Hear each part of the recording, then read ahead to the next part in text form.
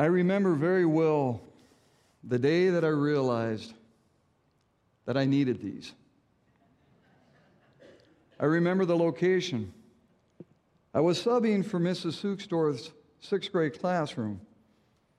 I remember where I was standing.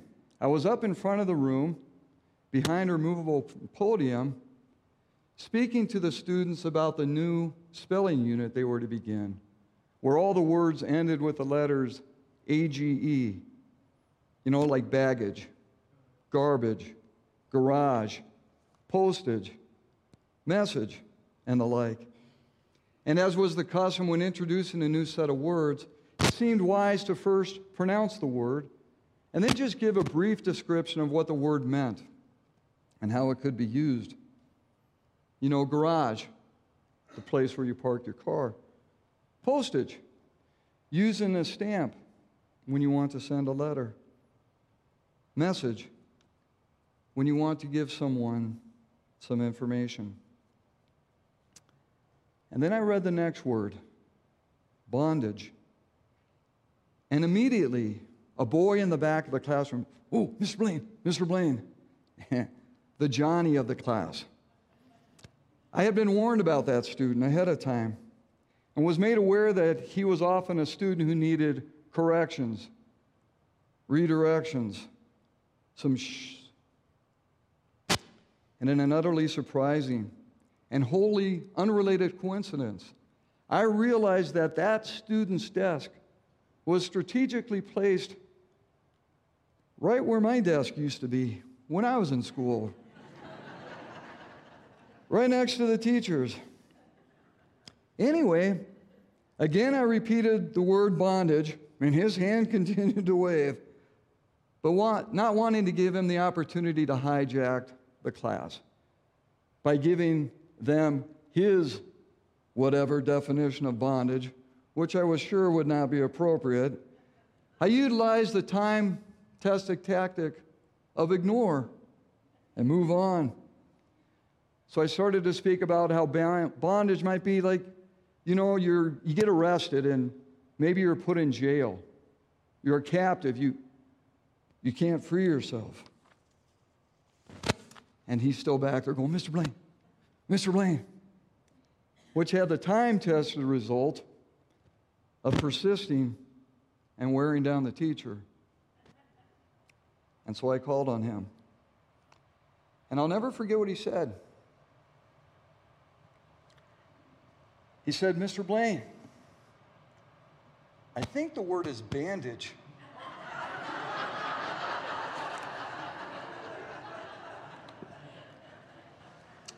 And so it was. Bandage, you might get a cut or a scrape, and you place it over the wound to aid in the healing process. But for this sermon, I think the word bondage will help to clarify what is happening in this passage from Mark when Jesus is rejected by his own. Their questioning and questions about him were really just veiled imprisonments that they found themselves in.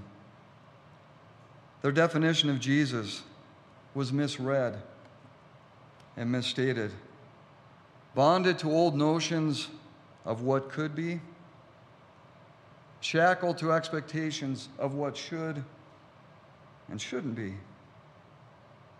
And what shouldn't be, apparently, is Jesus. Now, it's the second time that he's returned to his hometown, and it's the second time he's been rejected. Having just healed the woman who hemorrhaged for 12 years, having restored Jairus' daughter to her family, he is now being questioned by his own. And probably the most poignant question of all is this one. Is not this the carpenter, the son of Mary? You see, in Jesus' time, if you want to question someone's authority, if you want to question their legitimacy, you refer to them as the son of their mother. Where and who is this father is really what's being pandered by the villagers. In other words, the whole of Jesus' birth narrative is being mockingly used to silence him. And the hardest truth to swallow is that it works. Mark writes that Jesus could do no deed of power there, presenting us with the uncomfortable reality that their bondage to small-mindedness, their desire to preserve the status quo, their unwillingness to accept Jesus, that Jesus might really be the prophet, the Messiah come to save, they find themselves in spiritual poverty, and the consequences are real. In their unbelief, they block him. They hinder Jesus' ability to do the healing work that he desires to do among them. And so think about the implication for us in this. For Mark has presented us with a hometown reality of Jesus' ministry. Our belief and our unbelief matters. In the mystery of God's economy, we are called to participate with Jesus so that transformational healing can take place among us. And our refusal to do so has a real impact on our world, and Jesus is working in it. So the hard questions for us. In what ways do we behave and react like Jesus' townfolk? In what ways do we hinder and block the work that he has set out to do? In what ways have we acted like we know him best, that he is on our familiar turf, and therefore we act as if we're the only ones who know what ought and ought not to be done or said? That we think we see so clearly that we are unwilling to follow him into potentially uncomfortable territory. And then think about this too. Jesus offended his hometown folks. When was the last time he offended you?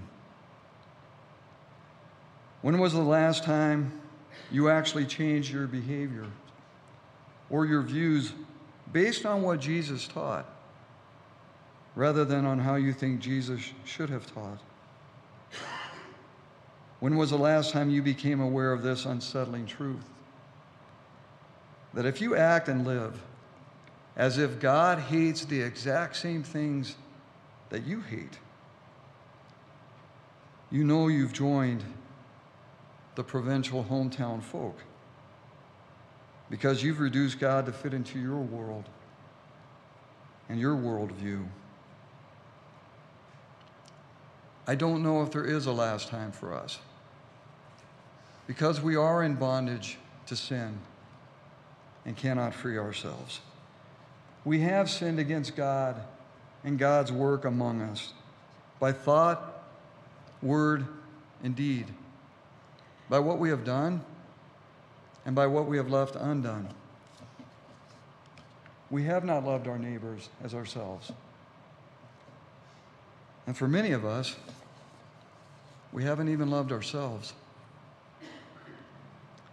And the truth of the gospel is that there is dust on the threshold of our lives when we lock our hearts and doors against the new ways that God in Christ is calling us to serve in this world. The scandal is that the homegrown carpenter with a lowly birth narrative transcended the ways that his own people thought he ought to conduct himself. But he did not long remain constrained by their rejection, nor does he by ours. This hometown prophet, who sometimes calls us into uncomfortable truths, does not do so on some farewell tour. Rather, he shows up in our lives again and again, like he showed up in his hometown desiring to heal and teach. In other words, the good news of the gospel in Christ is that he rejects our rejection of him and frees us from the shackles that bind and limit us. He tears off the bandage with which we've covered up our own woundedness and exposes us to the only healing that isn't defined or constrained by our own thoughts or deeds. No handcuffs, only nails. No prison, only a cross. No release, only a resurrection. No condemnation, only salvation. No bondage, only freedom. Freedom to be who we were created to be, the ones who open wide the doors of our hearts and welcome the one who welcomes us, the one who said, "This is my body given for you. This is my blood shed for you. This is me for you." Amen.